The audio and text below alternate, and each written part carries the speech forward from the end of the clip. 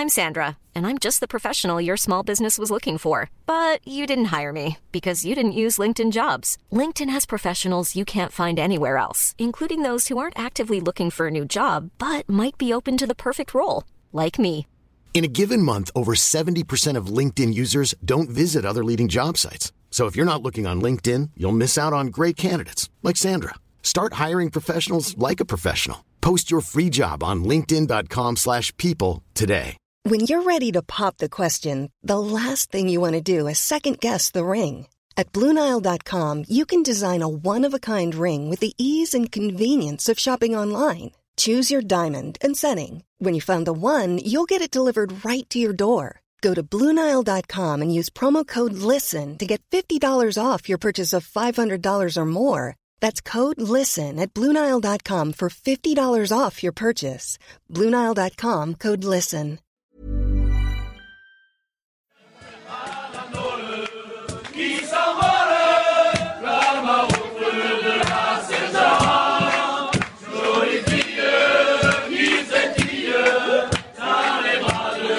Welcome back to the French Rugby Podcast with me, Tim Graves, former France hooker Benjamin Kayser, and ex-Scotland back row Johnny Beattie. We've got a very special guest coming on the show this week as well, and he has got a bit more time on his hands than he might have expected, so we'll get him on shortly. But how are you guys doing, first of all? Have you had a good week? Mate, same old lockdown. Nothing's really changing.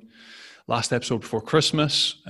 Kids get off school on Friday, so counting down to madness, to be honest. And no work, nothing's moving, waiting for this vaccine to arrive in France in 2023.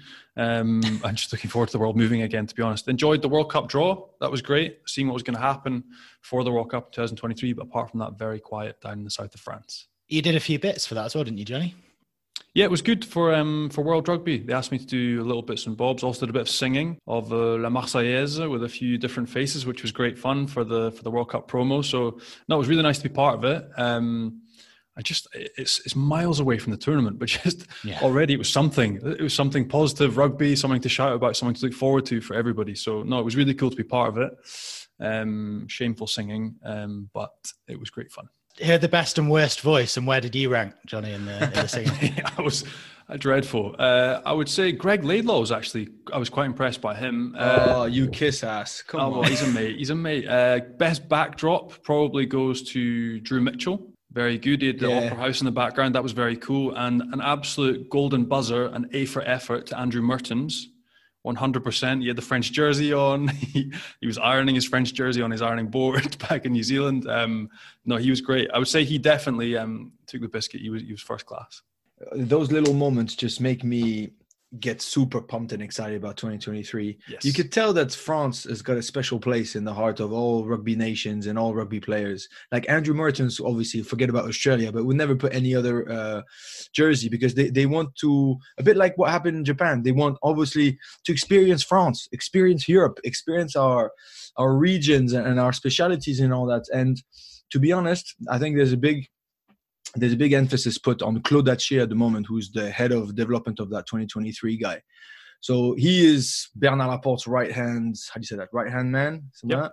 And he was already head of the 2007 World Cup that was co-hosted by Great Britain and France. And the results were fantastic, but they did feel that they didn't start early enough to actually create a huge excitement around it. So that was the first thing they wanted to do. They should have done a lot more. I think, Johnny, you went on that 2023 train, didn't you? They tried to do a path all around France with having Chabal and Fred Michalak and Johnny and just other players, just showing a bit of the excitement. What's the World Cup going to be all about?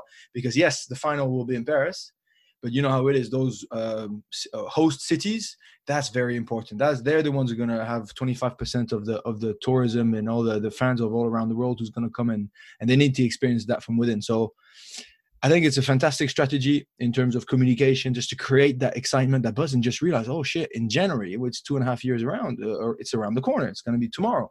So the same players that we're seeing now are the ones who are going to be even better, going to be there, right? So the excitement is massive. Claude Haché is doing a good job. You can love, you can hate Bernard Laporte, but at least when they've got something in their mind, they get shit done, huh? Yeah. And at the moment they're doing it great. But I was really pleased just to see again, a reminder of how close to the heart. Like we always say, World Rugby needs a strong French team, right? Six Nations desperately needs a strong French team, but we're different. We play our part in this whole of craziness of rugby. You know, we bring something special to the table, and that's why I think everybody will be so happy. A bit like the Lions going to South Africa. They plan it more, 80% for the trip, 20% for the rugby, right? Well, France 2023, I hope it's going to be the same thing. Absolutely. We'll maybe talk about the pool draw itself with our guest a little later on. But I'm guessing it's been another busy week for you, Benji. Always is. Yeah. Just European rugby. So I did Northampton, Bordeaux. Not an amazing game, but chuffed to see the Bordeaux guys playing on. And it's funny, just as a reminder, I don't think we've spoken about this, or maybe a tiny bit, but I saw Guido Petit, the Argentinian second row, just walking out, and I'm thinking, wow, his head must be full of stuff at the moment. How can you just, put on a brave face and keep on going? And I'm thinking, there's a lot going on. The symbolic was that he was standing, I think it was with Paeva, the Lucette prop, and Woki behind him. So I'm thinking, those images must clash all the time. I was just thinking, imagine I'm the captain of Bordeaux and he's hugging teammates like this in a hurdle. You must be thinking about it all the time, right? I mean, it's huge. It doesn't just go in one Monday. And then he ended up getting injured for 25 minutes. And I'm thinking that's not down to luck, right? No. Come on, let's not wish him bad.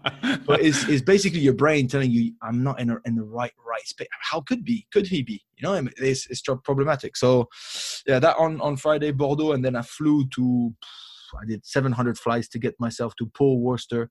Hallelujah! It was actually a decent game. They played some rugby. They chucked the ball around. It was okay. And I met up with my mate Thomas Domingo. He's a legend. Paul Tito and Lan Petit.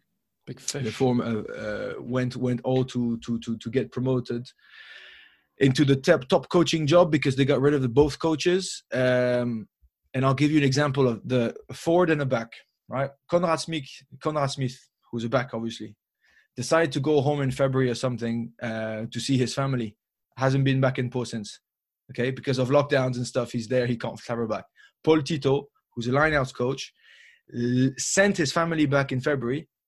They haven't been back since. So he's familyless. Wow. And he was meant to leave last week to finally go and see them because he dealt something with the club of being like, listen, give me a couple of weeks. I just need to go and see them. So he was only lineouts coach at the time. So he prepared all the training sessions in PowerPoints and, he really did a thorough job. I think he's about to catch a taxi to go to the airport, and then the president calls him like, "Cancel your ticket, mate. We just sacked the head coach. So you're not lineouts coach anymore. You're like head coach bis or whatever." And so I saw him at the game. I don't even know him really well. Like we shook hands a few times and stuff. He's lovely, and he just rocks up and he's like, "Fucking hell, mate." It's like, I can't do this anymore. You could tell the poor guy, the life was out of him, and he's like pulling on his mask. They don't know what this is in New Zealand. Just don't know what it is. You can't blame his family for trying to stay there, protect their kids, and just pretend like nothing's happening on the other side of the world. But I just thought actually that crazy trip that was meant to be a little bit soulless, I ended up catching up with my mate Thomas Domingo, who's a really good mate of mine, watching a good game, and then actually seeing that, which was hello. Hey. Who's this? This is the reality of COVID. And this is Alaska. She's 3 years old. Don't be fooled by the doll face. She's a freaking torpedo. Feisty. She will eat anything and she will beat up anyone. if you cross this one in the street at night, change trottoir because she's ruthless. I did tease our special guest quite well at the start of the show. I said we had a special guest coming on who had a bit more time on our hands. A very, very special guest. I was going to have her here, but I thought if you have the back sound, if it's Peppa Pig or Stickman the whole time, it might be a little bit long for our listeners. So just give me 2 seconds. I'll go sort this out. I'll be right back. Papa. Oui. Bye, Alaska. Tu dis bye. Vas-y, bye. Bye. Voilà. Okay. When you're ready to pop the question, the last thing you want to do is second-guess the ring. At BlueNile.com, you can design a one-of-a-kind ring with the ease and convenience of shopping online. Choose your diamond and setting. When you find the one, you'll get it delivered right to your door. Go to BlueNile.com and use promo code LISTEN to get $50 off your purchase of $500 or more. That's code LISTEN at BlueNile.com for $50 off your purchase. BlueNile.com, code LISTEN. Hiring for your small business? If you're not looking for professionals on LinkedIn, you're looking in the wrong place. That's like looking for your car keys in a fish tank. LinkedIn helps you hire professionals you can't find anywhere else, even those who aren't actively searching for a new job but might be open to the perfect role. In a given month, over 70% of LinkedIn users don't even visit other leading job sites. So start looking in the right place. With LinkedIn, you can hire professionals like a professional. Post your free job on linkedin.com/people today.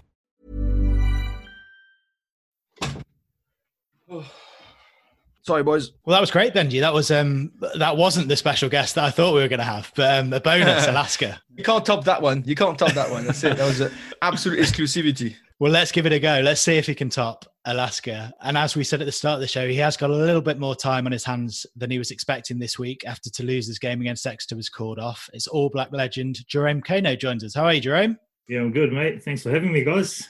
Very good to have you on. So, yeah, we mentioned it in the intro there. How did you find out about the news of the game being called off this week? And are you looking forward to a weekend off to rest the body, or is it a bit frustrating?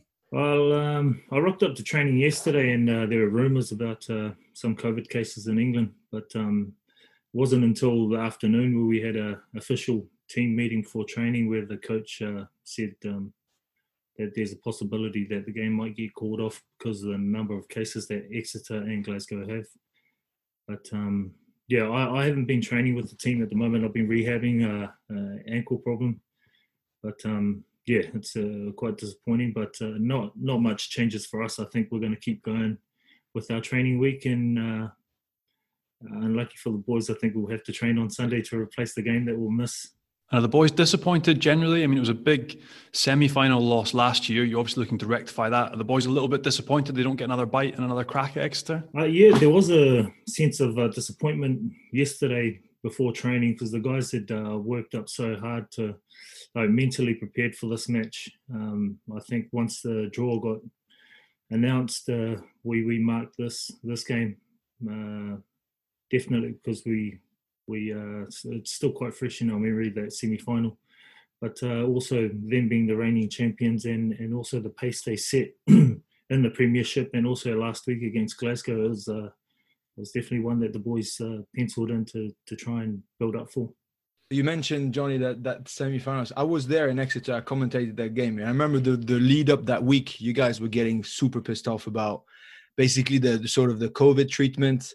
I remember, I think some sort of escort waited for you at the airport, and then you got taken to a hotel to be in a bubble. I mean, I know for a fact that the Exeter boys were having coffee in the morning because I saw some.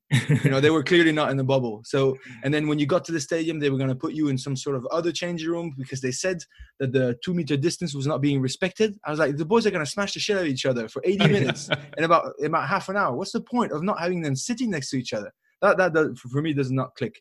But just to tell you, in this podcast, we try to basically set the reality of what French rugby is. And you've been there for a while, so I think you understand now. A big motivation, and I know for a fact, especially in Toulouse, that's sort of the Guinoves legacy. They use that frustration and that pissed offness as a fuel to get ready for a game. Obviously, you got cut in the middle because the game is now pulled out. But did you feel that fuel, the energy that Mola was like, remember what they did to us? Remember what those British did to us? Remember what Exeter did? You mentioned, the pace and how good they are on the field. Okay, that's fair enough. But then there's also a lot more to it. It's like, remember how they treated us? They made us wait. That embarrassment. It's all about respect, right? Yeah, there's a lot of things that add the way we use to prepare, and that's one of them. The frustration in terms of the COVID restrictions and how we had to wear masks and film our trainings to send through to get clearance to travel. But there are a lot of those things that the coaches and the club implemented to try and motivate us for the game. But we knew they were always going to be hard because in the Premiership and also European Cup in the past, they've always been there or thereabouts. The top performers. So for us, we're under no illusions how hard it was going to be. But I'm sure the coaches just wanted to add that extra fuel to the fire to make sure that we're extra motivated. Some extra spice. And have you had any communication? Have the coaches mentioned or the management said, look, we'll meet these guys again further down the track? Are you going to be awarded points? Have you had any communication as to what the point situation will be? Is the match forfeit by extra, therefore you're going to get the full whack and a bonus? Or how does it work for you guys, you know? I'm not 100% sure about this, but I went in this morning and got did some rehab, and we had our COVID tests. I think we have to all test negative for us to get full points. And if not, if we do come with cases, then obviously both teams were void, so we have to split the points and it would end up being a draw. So that's what I'm hearing, and I also read a couple of articles this morning which states that as well. But not 100% sure. Haven't heard it from anywhere official yet, but I hear it a lot, so there must be some weight to it. Yeah, I think there's an EPCR meeting as well that's been convened to discuss it. But I think you're right. If you all test negative, you could be in for a full 5-point haul. And if you get the points, then you're set up nicely, aren't you, for the rest of the campaign? Yeah, no, it would. No, we're not going to say no to 5 points. But then again, we were mentally prepared for this match, and being at home, that would have given us extra comfort as well to be able to be at our to prepare our own way in our own backyard and be at our own stadium to take on the champions. But that's people's health paramount at the moment. And you mentioned you're recovering from injury, Jerome. How is that going? And at the age of, if you don't mind me saying, 37, it's tough going in Europe, isn't it? It's relentless week in, week out. Yeah, mate, it's been a bit frustrating. I think I was due to play a couple of weeks ago with where they assessed the injury, but it just hasn't settled down as fast as I would like. Maybe 10 years ago, I would have did my ankle and been running around playing touch a week later, but body's getting a bit older and it's taking a little bit longer to recover. But I'm feeling good at the moment. This week's the intensity in my training, my rehab training is just bumped up a bit. So hopefully I'll be ready by next week. Is it fair to say, Jerome, that the fact that you're playing so well and playing a lot of minutes and stuff is also down to sort of the atmosphere that's within the team and within the boys? So I know obviously I'm good mates with Ais Toyava, who's a super good mate of yours, and he's told me that you were mind blown about the team spirit and of those youngsters, of what they're showing and stuff. Because let's face it, you have nothing to prove. You only have to basically enjoy yourself and enjoy your rugby. I mean, I saw you play lock. I saw you play full-on minutes non-stop. You could have, just say, listen, my body's not ready for this. You need to pace me, whatever. And Ice was telling me that it's because you connected so well with all those youngsters in that team and you appreciate their passion, their commitment. Obviously, you guys won the title 18 months ago. But is it fair to say that it's playing a lot in the fact of how much you're enjoying your time on the pitch? Yeah, 100%. When I arrived, you're right, I was blown away at the talent and the potential that these younger boys have here in Toulouse, but also looking around at the top 14 all around the country. They're these guys at 18, 19, 20, just when they get the opportunity, they just don't care. They just want to have a go. They just want to play rugby. And for me, being around that every day here in the team environment, it gives me a bit of enthusiasm because, one, I don't want to drag the chain in the team and I don't want to show my age, but also it just reminds me that all I need to do is just go out there and do what I love to do, and that's just express myself and not worry about my age or how long I've been around. It's just to go out there and enjoy it, and that's what these younger boys do, and they do add a bit of enthusiasm to my everyday training life. But that's one side. And also we got guys that the same age as me as well that are killing it over here. Sergio Parisse is, for me, he's the form number 8 in the competition at the moment. And he's been doing it for years. So seeing guys like that definitely gives me a bit of comfort that I can still perform and get out there and do it. And also I'm playing with Joe Takori as well. He's with me, and mate, that guy's a machine. I think in the last year and a half, he hasn't missed the training, and he never gets injured. He's too big, mate. How could he get injured? He just bullies everybody else. He's too massive. He does I guess the it injury. helps when you're that size and you're. Yeah. But guys like that give me a bit of a boost.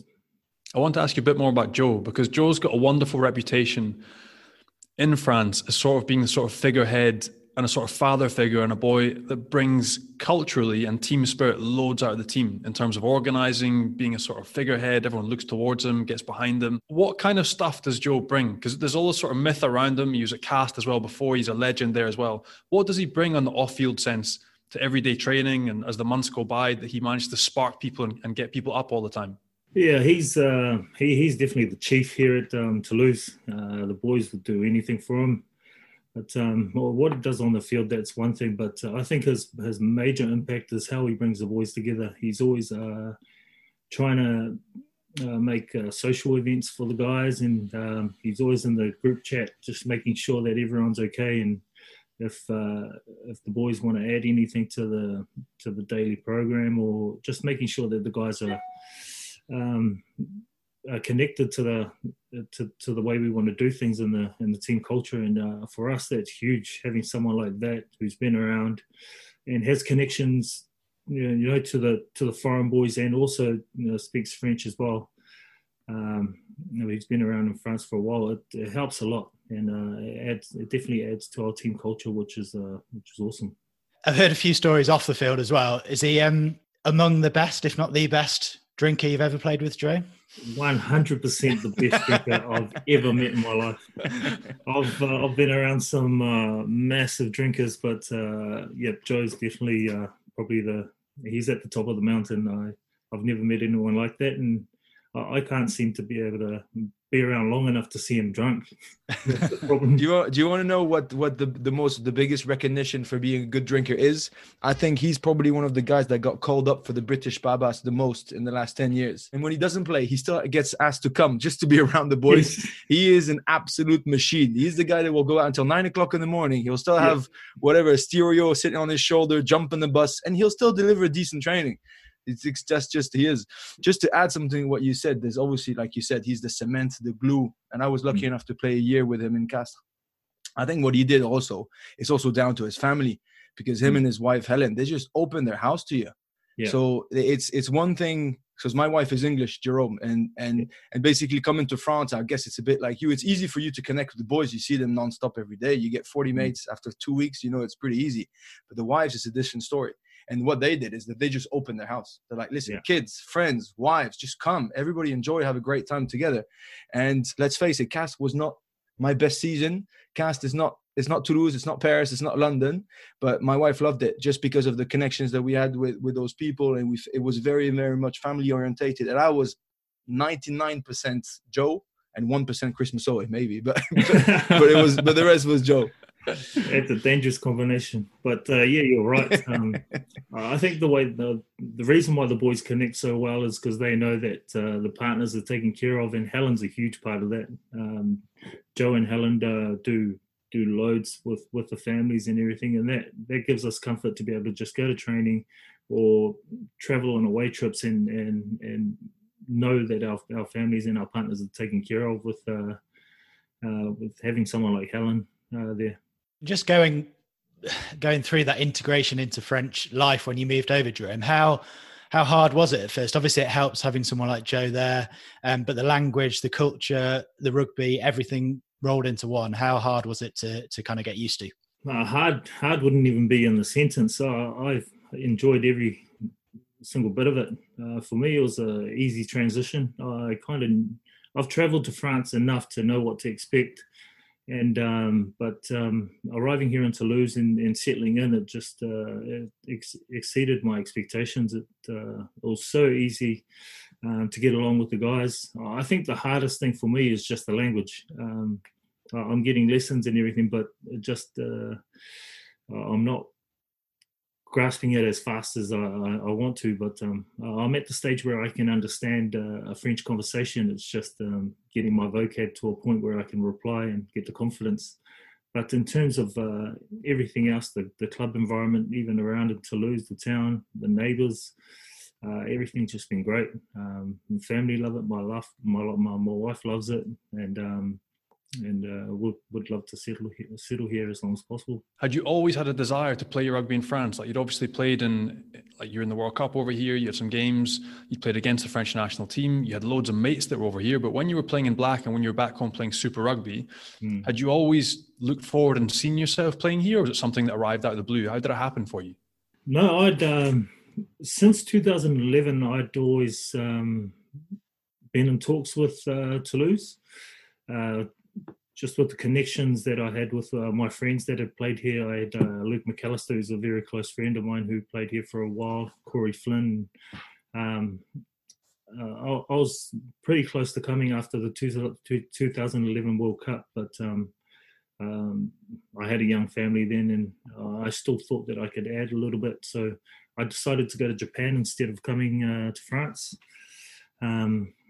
which was a little bit closer to home. But I always wanted to come to Europe, whether it was France or the UK, just to test ourselves out. Because there's this, all the boys in the Southern Hemisphere talk about how long the season is here in Europe.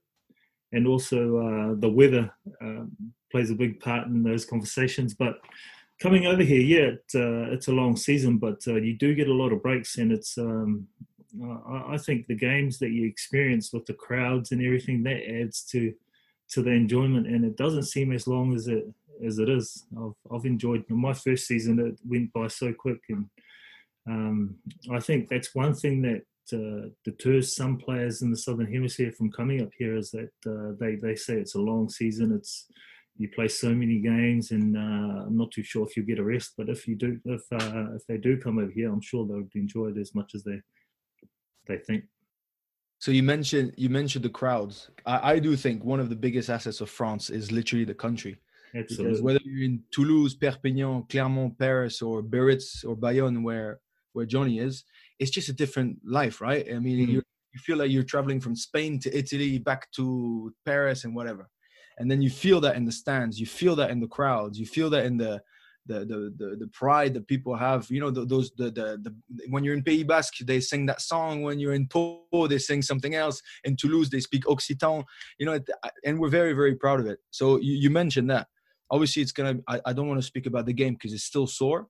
But if you remember the title 2019 that you guys deserved to win and you guys won it in fair play. If you talk about the celebrations after, because Toulouse is pretty hot. If you compare that to 2011, bringing the World Cup back in NZ, is there some sort of, obviously a World Cup to a Brennus is different. I get that, no problem. But the passion is so huge in Toulouse. I'm sure that you were blown away by the reception of the fans, right? Yeah, 2011, that was special because it was being at home, and obviously it's a World Cup and it should be big, but that celebration in 2019 at the Capitals, it was crazy. I was blown away.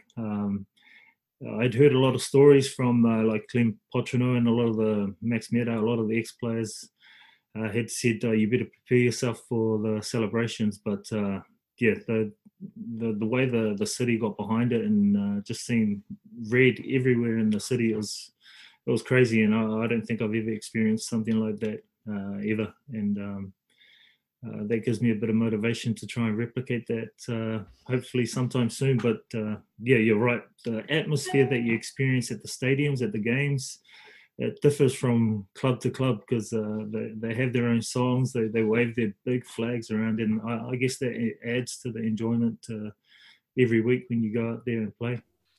In terms of integrating, you said you found it easy on the sort of off-field side. People were really welcoming. How did you find the on-field stuff? Ugo Molle, as a coach that has evolved massively over the year, if you watch his team from Brive and how they played to what you guys do now in Toulouse, the template that you have and the players that you work with, how enjoyable is the on-field stuff? Like, you look like you're having the time of your life, still running around like a spring chicken, but how good is it playing that rugby with Toulouse? On the field, it was a little bit harder than I thought to start off with, but then I got used to it. In New Zealand, they always say play what's in front of you, but to a certain extent, because they're very structured. I came through a system where everything was structured to a certain point, and then you just back your skills. But here in France, it's it's play what's in front of you from the get-go.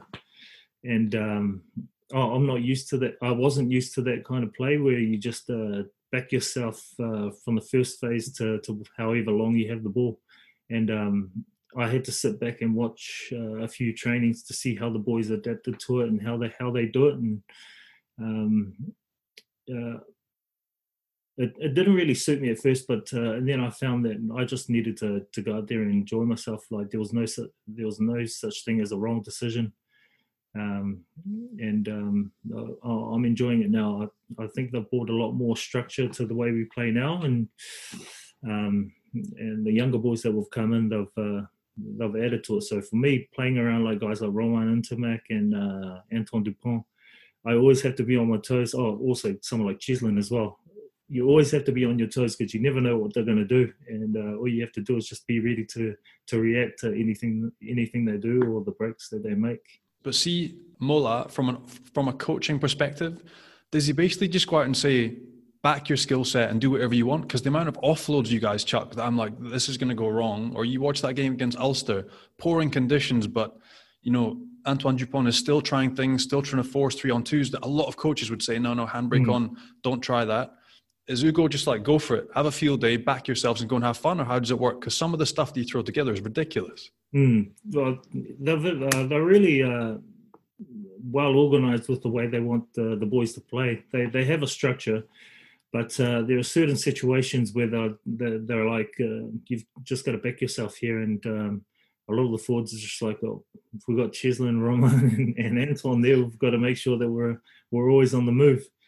So, no, I love the way they want us to play and they want the team to play. And especially from props to the number 8, everyone's got to have a certain amount of skill set to be able to play that style.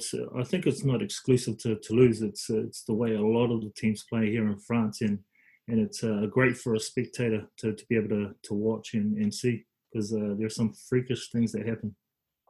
You mentioned Dupont and Ntamack. I was one of the first guys to be like, let's take a step down with Dupont. Give him time, you know, to actually learn the trade. Phenomenal athlete, incredible player. But number 9 is more than that, right? He's got to have the strategic kicking game. He's got to have a bit of a clearer head on things.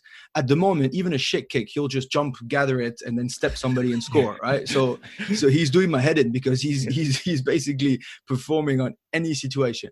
I have to admit, in the last 6 months, I think that both of them, especially Ntamack also, they've really reached a level that I think is pretty awesome. I mean, they're delivering on international stage. They're connecting better. I don't know if you saw the France-Ireland game, the last Six Nations game, and I thought Ntamack had his best game under the blue jersey. Really did everything. You know, he really had a bit of everything. So again, I don't want to rub them again because they have enough good press, but they're not going to listen to this. So you can slag them if you want, or you can praise them if you want. But honestly, like, bottom of your heart, how good do you think they are compared to 9s and 10s? And you've seen some pretty decent 9s and 10s in your career. How good can they be, or are they at the moment? I think Antoine Dupont's the best halfback in the world at the moment. The way he's been performing the last year and a half, like where everyone says, cut that, it's enough. We've heard enough. Like, everyone compares him to Aaron Smith, and I think they're two totally different players. Yeah. But just the amount of rugby that Antoine's had, and each time he goes up there, he's there or thereabouts to play out the match every game, and the standard he's held.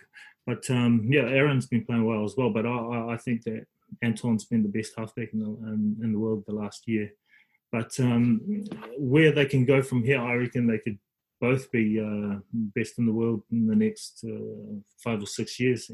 Romain, he's still got a lot of movement to go, but he's playing awesome rugby at the moment. So both young guys, but definitely mature heads on their shoulders, which is quite encouraging to where they could take their potential. We've obviously just seen the pool draw for the 2023 World Cup. So Ntamack and Dupont are going to be 9 and 10, hopefully, for that French team in 2023. Have you had much banter in the dressing room now that you know there's going to be another French-New Zealand clash? How's that going in the changing room, and what do you make of that clash? So I've been saying the past few months, I would love to see Toto Dupont go up against Aaron Smith. I think that's the clash everybody wants to see, and everybody loves the history between the two teams as well. The clashes you've had at World Cups in quarters and in finals, they've been amazing to watch. So have you had any back and forth in the change room? What's been said? And are the New Zealand public a little bit worried about coming up against France in France? No, there hasn't been much banter in the changing room. But, I don't believe you. I could guarantee you that there will be a bit of spice to the next New Zealand French encounter. I see that they might be touring here next year, November, which would be interesting. But yeah, we're always worried every time we come up against France in a World Cup, whether it's pool stages or even knockout stages, because we've got a history of getting knocked out or getting beaten by the French at World Cups. But I think it's going to be an interesting one. Playing France in France is a totally different story, and with the history that we have at World Cups, I'm sure the French public are going to get behind it, and it's not going to be easy for both sides. But both teams have a lot of time to prepare, and there's a lot of rugby to be played before then. But I think the mental warfare until then it's just gonna ramp up every time. You just crashed in my basically in my rankings, because you bluntly lied to us to say that you were worried to play against France in 2015 World Cup and the quarterfinal. That's not true, mate. You guys whipped our ass, 60 points. We were knocked out of the park by a way better team.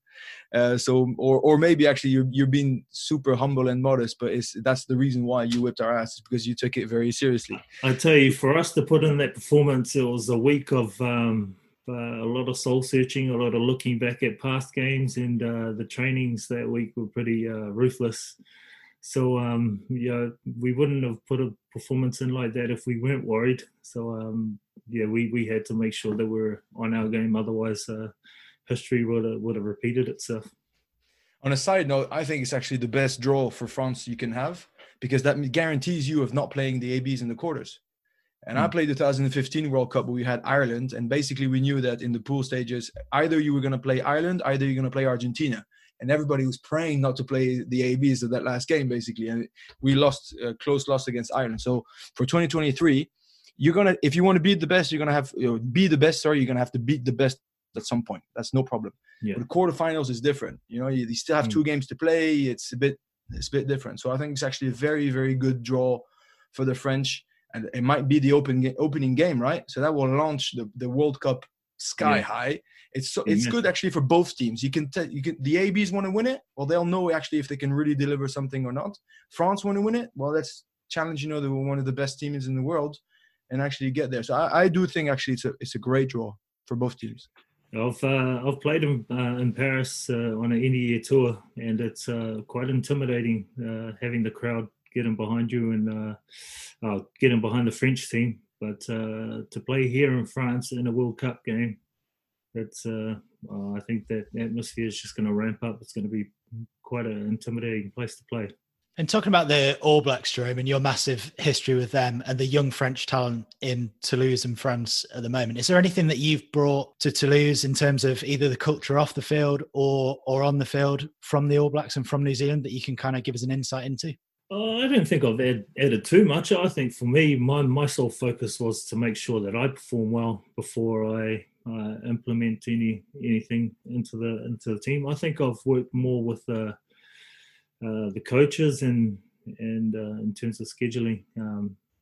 But one thing I kind of feel like I add is that when teams do well here in France, at halftime there seems to be a hell of a lot of talking, a lot of excitement, and then if you're not doing well in the first half, you get into the changing room and it's the polar opposite. Guys are just quiet, heads are down. And I think for us, more experienced guys in the squad is just to find that balance, whether you're not going well or you are doing well, just to keep a medium, making sure that everyone's got to process it in that period, at that halftime period. Because even though you're doing well, you get in there and there's a lot of noise. You seem to skip past the things that you need to improve on, that you need to do. But also, if you're not doing well and you get in there and it's quiet, guys seem to drop their heads, and you don't go out there and do what you need to do. Hang on, we've got a special guest special again. guest. He's back. Both special guests on at the same time. Alaska, have you got a question for Jerome? I think she would ask if he's got the chocolate cake or something. That's the only question she would ask. I think what you guys brought. I'm a huge believer in culture, values, interested in leadership and all that. And I know for a fact that you guys, the ABs, have really put a lot of time and effort into transforming the ABs from within. And swiping the sheds. Clermont, we started doing it because we copied the ABs, 100%. I'm not afraid of saying it. But I think it's a fantastic statement to say, listen, this is how we're going to lead. We're going to be humble enough, hungry enough, curious enough. I think that's your main contribution to Toulouse. It's just who you are as a bloke, how you behave and stuff. Then the pitch is one thing. But how you behave off the pitch and with the boys, I think that's your biggest contribution. It's pretty cool to hear it from you. Yeah, I think a lot of the players. I don't know where the All Blacks got it from. I think we got sweep the sheds from somewhere. But I was blown away by when we come here in France that the players get a lot more than what we get in New Zealand. Like guys have to do their own laundry and then after training. But here in Toulouse, you just put your clothes in a sack, and then the old laundryman does it for you. And I think in New Zealand we have to make sure that we earn those privileges to get them. And I guess that's one part of it. But here in Toulouse, the young kids coming through, they're quite appreciative of everything they get, and they make sure that they earn their respect before they do things. So I don't feel like I had to had to do anything to make the movement on that side of things. But no, it's great to see that a lot of clubs are implementing that kind of thing. But yeah, here in Toulouse, it's been easy. There's so many great guys to get along with, and team culture has been awesome. You've had some impact so far, but you're off contract in 2021. I was going to ask you, have you had any discussions about re-signing and staying on and extending the journey, or moving on elsewhere? No, I'm done playing after this year. When you know it's time, and I'm just going to enjoy as much as what's left of the season in terms of playing. But I've expressed to the club that I'd love to live in France for as long as possible. I've enjoyed the city, and we're just in talks and hopefully joining.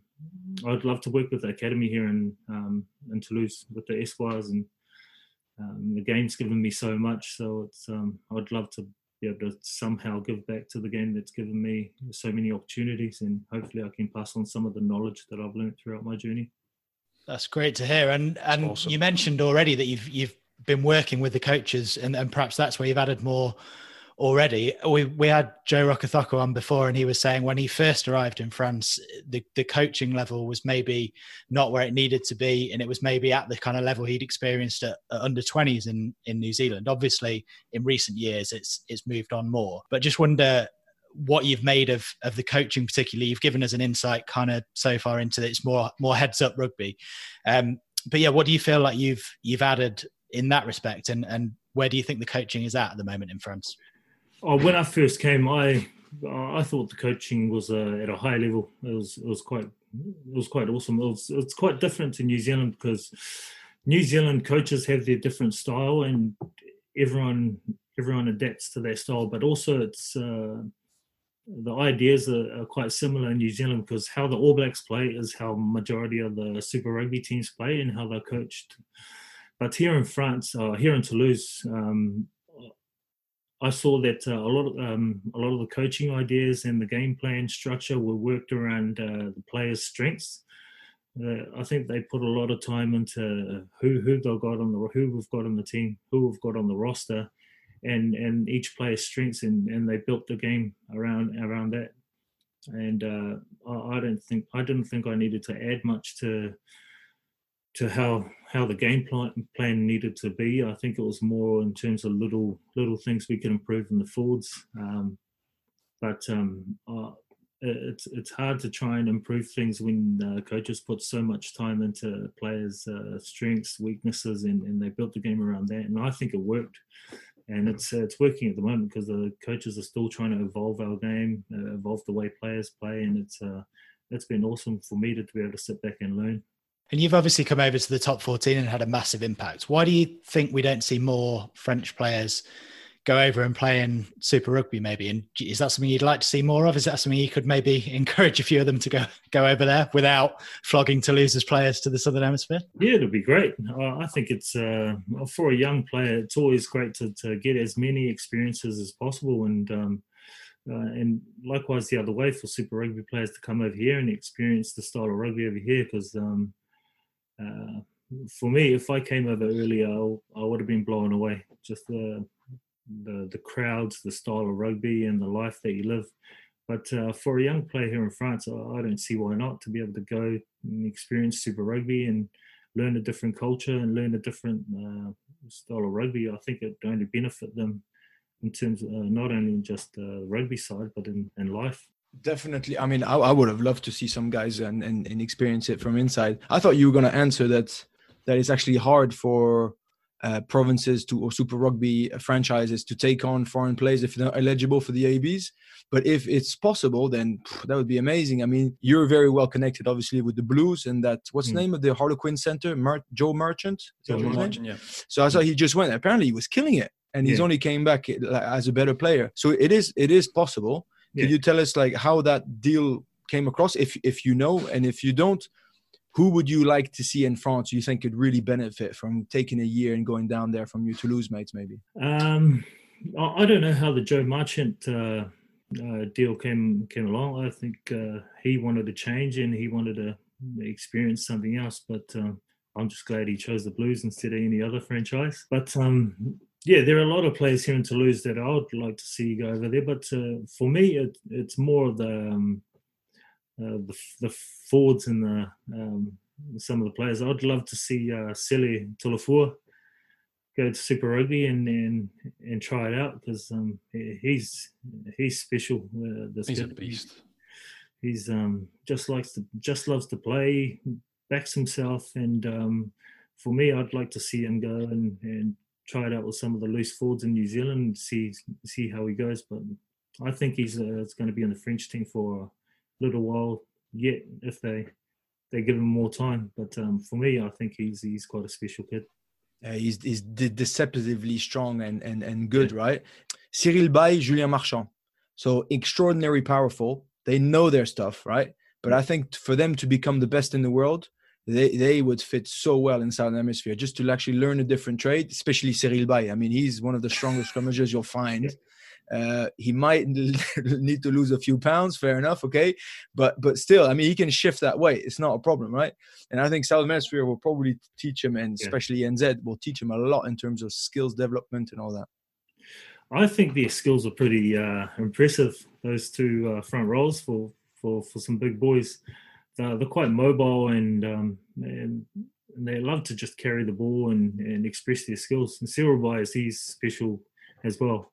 But I would love to see those two go to the Southern Hemisphere and test themselves there. But definitely, I think those two are pretty mobile for front rows, the way they do things and throw the ball around.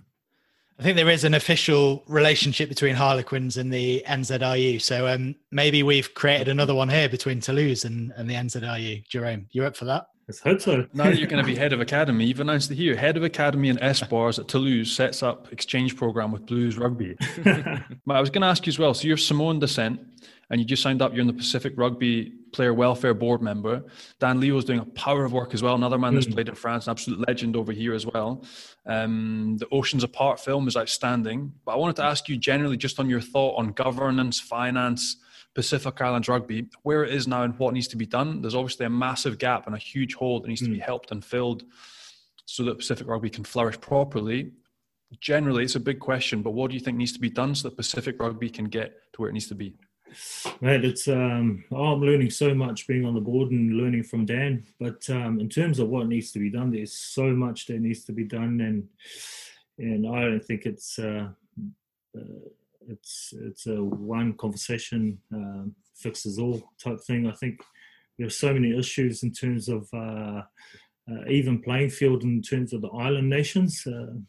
getting them more exposure to the top teams, and also revenue share in terms of the games that they play. They're never going to improve if they don't get the funding from the top level games that they do get, the small amount of games that they do get, and also the treatment that they get when they do go to World Cups and competitions, with the small turnaround, a few days turnaround that they get between games. And but I've learned so much from Dan and the rest of the guys in the group in terms of how things have been going.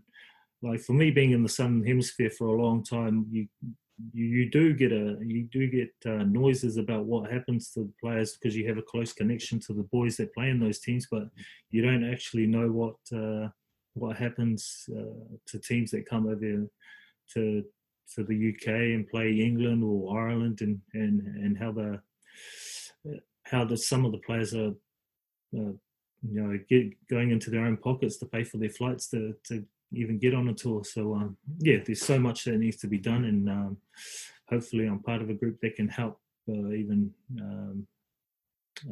get more exposure to those problems. I was going to say, because you're involved, aren't you, in that Kanaloa Hawaii group with a few other former players? Yeah. I know there were rumours that they might be going into MLR and maybe not. But how important is that to get a sort of franchise where that could really help, couldn't it? Yeah, it'd be great to have a franchise to get more exposure to island nations, island players who don't get the opportunities, who don't get the exposure to come here to France to be able to play, and then ultimately get selected for their countries to play. So to have a franchise based in either New Zealand or Australia to help bring those players up, it's going to be hard for the island nations to be able to get exposure, because they don't get as many test matches or other competitions to be involved in to be able to build their player base.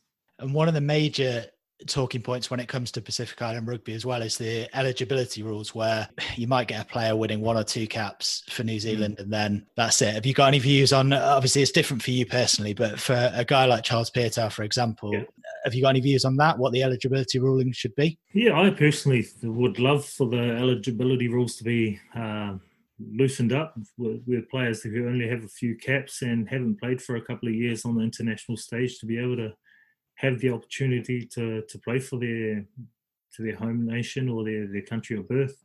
I guess it just adds to that competition, and it also gives a bit more strength to those island nations who don't have those home competitions to be able to breed their players. I think it would only be a good thing for world rugby, and it would improve the level that those island nations perform at. I couldn't agree more. I actually don't understand why World Rugby did not step on it. If you say that those players, imagine Charles Piutau being involved with Tonga, right? I mean, if you say that they can do that 2 years before and that they could potentially steal the spot of somebody else, that's different. But if you allow them just to go to the World Cup, I do not understand how they not agree it straight away. Like a guy like that, surely everybody wants to see him on the pitch, right? Yeah. Surely he can only bring to the team, bring to the competition in general, bring to the fans, bring to the excitement. So that I didn't understand. So you mentioned, obviously, share of revenue. I couldn't agree more. I mean, that documentary is heartbreaking when you see the Fijian guys filling 90,000 people in Twickenham. They make $5 million, and these guys will get for the equivalent of $45. Yeah. Considering they had to pay for their flights. Okay. But it's not only them. I mean, I was with the Argentinians for a while in Leicester and in France and stuff. And Marcos Ayers had a big loose head. He used to get, I think it was £1,800 per week missed by Leicester. And then he would get a bonus of $450. So it used to cost him $1,000 every time he went to play for Argentina. And they would cry before the anthems, and they would cry after, they're super passionate. So it was a matter of heart more than anything. But to bring it to the club level, there's a lot of young Islanders or South Africans or just international players that come to play in France. Do you reckon there's enough of a setup to, I don't know why, maybe it's I'm putting people in categories, but I just feel that we've sucked on the youth and the talent of Fijian rugby in France for a long time, and those guys can come and be completely disconnected to the way of life in Europe. And I feel that if you send them back, if it doesn't work, because sometimes shit happens, and they go back, we haven't really we haven't helped them enough. It's a bit unfair, basically, to disconnect them from their roots 10,000 Ks away, use them for their body and for their rugby skill. And if it doesn't turn out good, not to have that support network. I just want to know, do you see that in France happening at the moment? I personally haven't seen it, but I have heard a lot of stories about it. And I'd love to see the education, also that support system for the players who come directly from the islands, live in a totally different culture, different country. And if things don't work out, they're just shipped back, and then there's no real support network for them. I guess for us, the Pacific Island players' welfare, I think we're trying to bridge that gap, but I think definitely the clubs do have a responsibility to make sure that the players are educated, but also have that support system that if things don't go the way they planned, that they do have a soft landing, or they do have something else to be able to go back to. That's why I'm quite keen to push a franchise or a competition back in the islands, that if they don't make it in the big leagues here in France or England, that they do have a competition or something to be able to go back to hopefully boost their chances of making it somewhere else. I know there are a few clubs in France that do it, Benji, so it's by no means just Clermont, but obviously because of your involvement with Clermont have an academy set up, don't they, in Nadroga?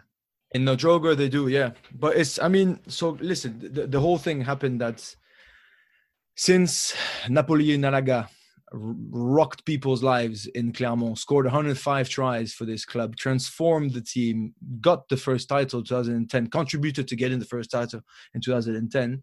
They really saw basically the potential. What I know for a fact that it's an exchange of giving opportunity to players. So Aliveriti Raka, Pesili Yato, Tui Kuvu, who's now in Brive, all those guys came from Nadroga. But also we send kits, the head of academy goes roughly twice or three times a year to actually give some training structures and to try to pass on the knowledge. So they're trying at least to do it a little bit better. And now the new thing is because of the French Pacific Islands, there's a New Caledonia, Wallis and Futuna and all that. So there's the French Islanders is absolutely huge, and they're all playing in the French team now because they've got a God-given talent that is just extraordinarily perfect fit with rugby. Rodrigue Neti, who plays in Toulouse, Movaka, who plays in Toulouse, Vahamaina, that are playing a long time, the Tao Fifinora brothers, Celio Tolofua and his brother who plays in Toulon. I mean, they've got Moefana, that center that nobody knew who he was 3 weeks ago. It was just so good. They've got incredible talent, and they are French. So it's the same idea. Guys who live in the islands deserve a shot if they want to come, because unfortunately, there's no real rugby structures in the islands at the moment. But I think it's too selfish and too narrow-minded to think that you can take somebody from 10,000 Ks, bringing to freezing cold Clermont. If it does work, look, Raka is French. He's married to a French woman. I don't think he's ever going to go back, and he's a great dude. Pesili Yato is fantastic. But there's not only success stories. There's also bad stories, like for everyone, anywhere. And I just feel that they need to give back, like you said, a support system. I think you've touched something important, maybe education. They can come. It could be a failure in rugby, but it could be a success in terms of a degree or an exam or something that they can learn while they're over here, and bring it back for them. Something given to them for the rest of their lives. Yeah, 100%. Well, thank you ever so much for joining us, Jerome. And that may be an insight into what you do when you hang up the boots at the end of this season. Maybe you can get involved in that as well. Maybe, if I can get on the field again. But no, thanks for having me, guys. Pleasure, Thank you very much. Good luck with the injury recovery as well, Jerome. Cheers, guys. See you soon, mate. Thanks a lot. See you, brothers. So he's really tight with Ice, really tight. And so he's told me a lot about him. I barely know him. I've spoken to him a couple of times. That's it. And then after the 2019 final, so he's double World Cup winner, right? He's got 80 caps for the ABs. I've never spoken to him. He's the first Toulouse guy. There was a Toulouse guy about to congratulate them to win the Brennus and stuff just after the final. And it was my last final game. And he pushed the guy away. Somebody was going to jump on him. He pushed him away. And I saw he pushed somebody else, and he came to see me. He's like, congratulations on an amazing career. And he really took the time, to actually thank me, and I don't know him, and I think, shit, he's a big dude. You know, he's a proper legend, if you know what I mean. I didn't mean big dude as physically. Obviously, he's a big fella. He's like a cupboard as well. He's massive. Of course, but yeah, he's a nice guy. Yes. But I thought, he's a genuinely top dude. And very, very interesting to hear, Benji, that he hasn't been in France that long, a bit more recently than a few others that we've spoken to, but already planning to stay and wants to work behind the scenes at Toulouse. It's amazing. It is a bit of it's a success story. Okay, what he's doing. So he arrived with the incredible CV, but there's a way to address it. So he says he fell in love because he's mega humble. He fell in love with the young players. They bring a lot of passion. Okay, I've heard from everybody in Toulouse that he's been a legend. All right, he's contributing a lot to the content. He's contributing a lot just by being an incredible bloke, leading by example on and off the field. You know, never complaining. Imagine, so if Jerome Kano says, "Yeah, I'll play second row, no problem," and delivers a good game, that means all the youngsters next to her, they're like, oh shit, I better roll my sleeves up and contribute to the team, you know? And that's how he leads. So it's been a success story, I think, and so Toulouse are trying to give back as much.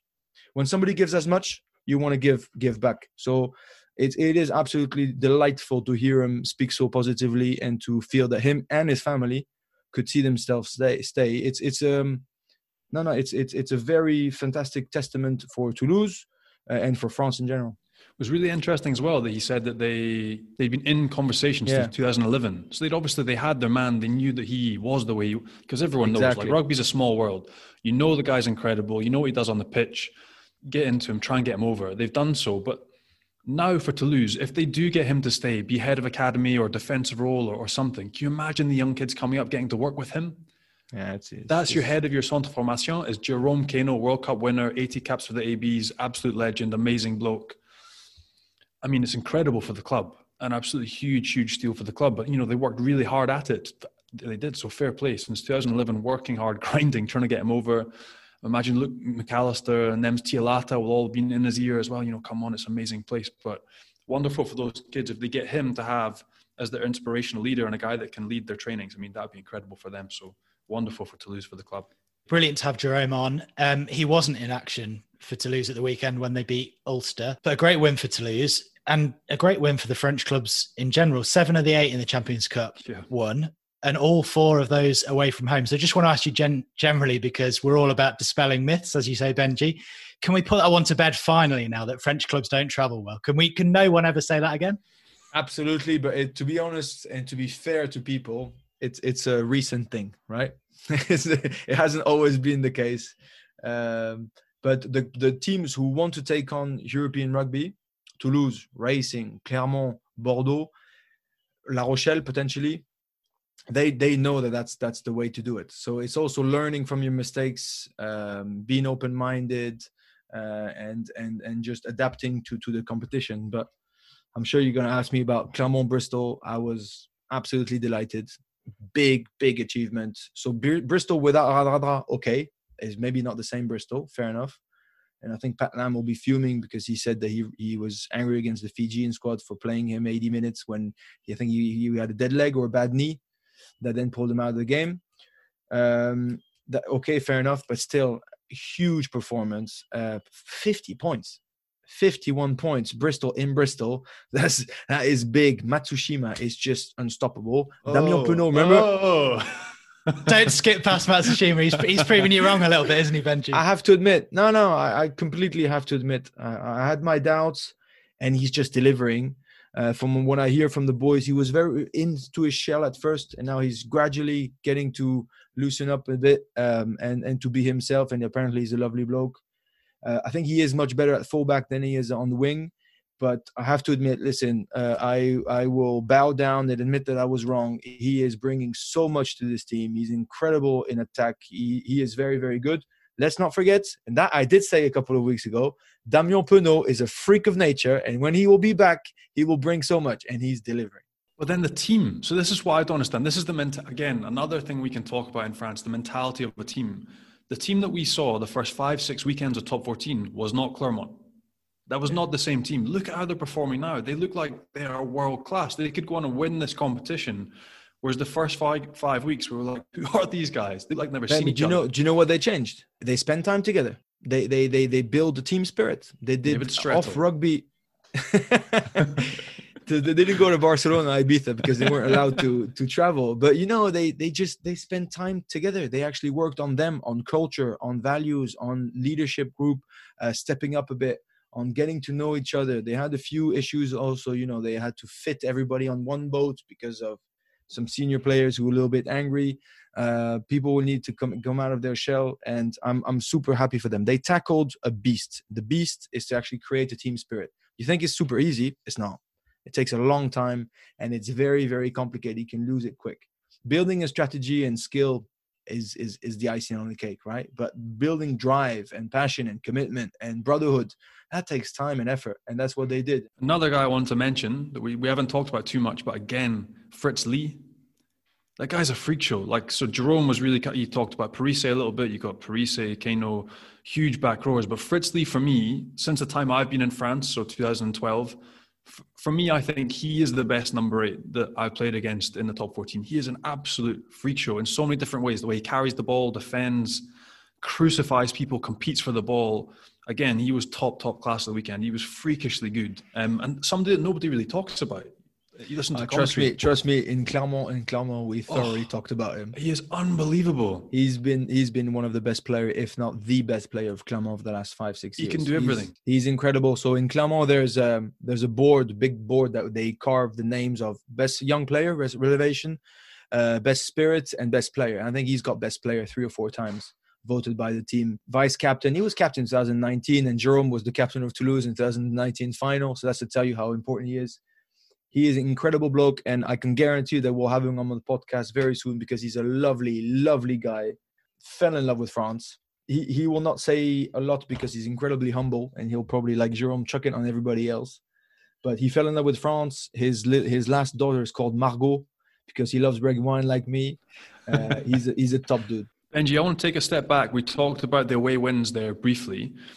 Do you think that this is a déclic, a change in the way French teams operate and how they approach away games? Because for me, I think that the secret to this year and all the away wins in top 14 and in Europe has been COVID. We haven't really talked about it, but because there's no crowds, there's no atmosphere, there's less intimidation, French teams are now winning away from home in top 14 and in Europe. But do you think now, when crowds come back, this is something that's going to carry on? They realize it's now possible? Because it's been something that's missing. They've been stigmatized for years that, they don't try away from home. They put out a B team. Yeah. They're going to come over here with a bomb squad. It's never going to work. But now, actually, for the first time in decades, we've seen French teams in France and in Europe dominating away from home. So hopefully it can continue. What do you reckon? No, I couldn't agree with you. I think it will continue post-COVID when the crowds are back. I think it's down to foreign input. So guys like Jerome just stepping in and speaking about mentality and what it takes basically to win away. It's also down to teams who want to win in Europe, so they have to adapt. To be honest, I played 8 years or 9 years in Clermont. We never sent a B team. We always went away. So we beat Munster and Munster. We beat Leinster and Leinster. We've beaten teams. And then in top 14, you would replicate and still win away. Racing are starting to do that. Toulouse have done that, obviously. And so these teams who know how crazy important it is to win away in Europe, replicate that in top 14. But now, because there's so many teams who can compete in top level Champions Cup, there's obviously so many teams who can do that in top 14. So I've mentioned the 3, but there's La Rochelle, there's, potentially Montpellier, Stade Français. There's a lot of teams who can do that. But I agree with you. It's gone now.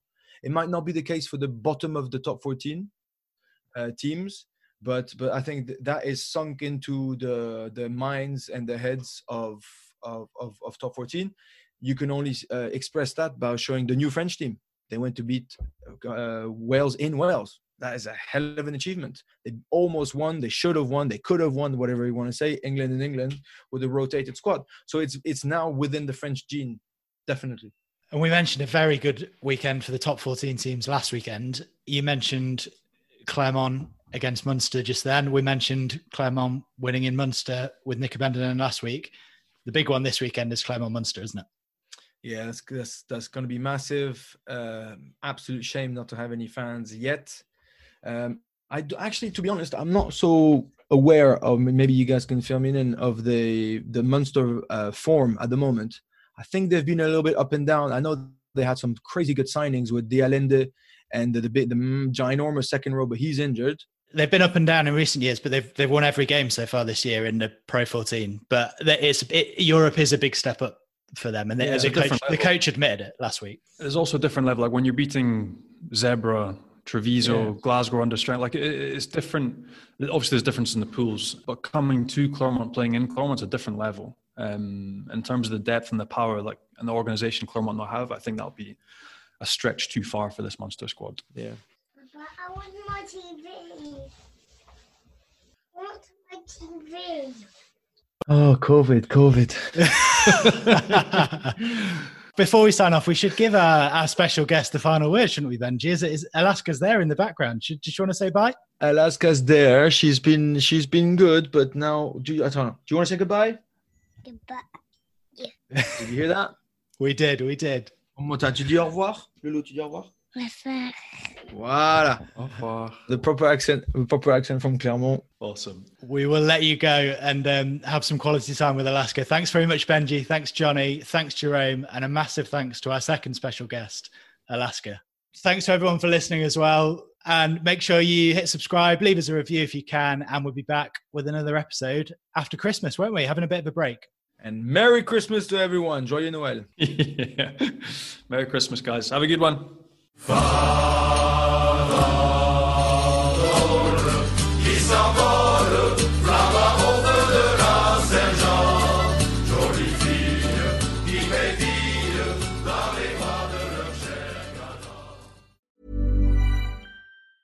Even when we're on a budget, we still deserve nice things.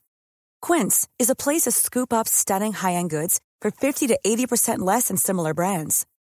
They have buttery soft cashmere sweaters starting at $50, luxurious Italian leather bags, and so much more. Plus, Quince only works with factories that use safe, ethical, and responsible manufacturing. Get the high-end goods you'll love without the high price tag with Quince. Go to quince.com/style for free shipping and 365-day returns.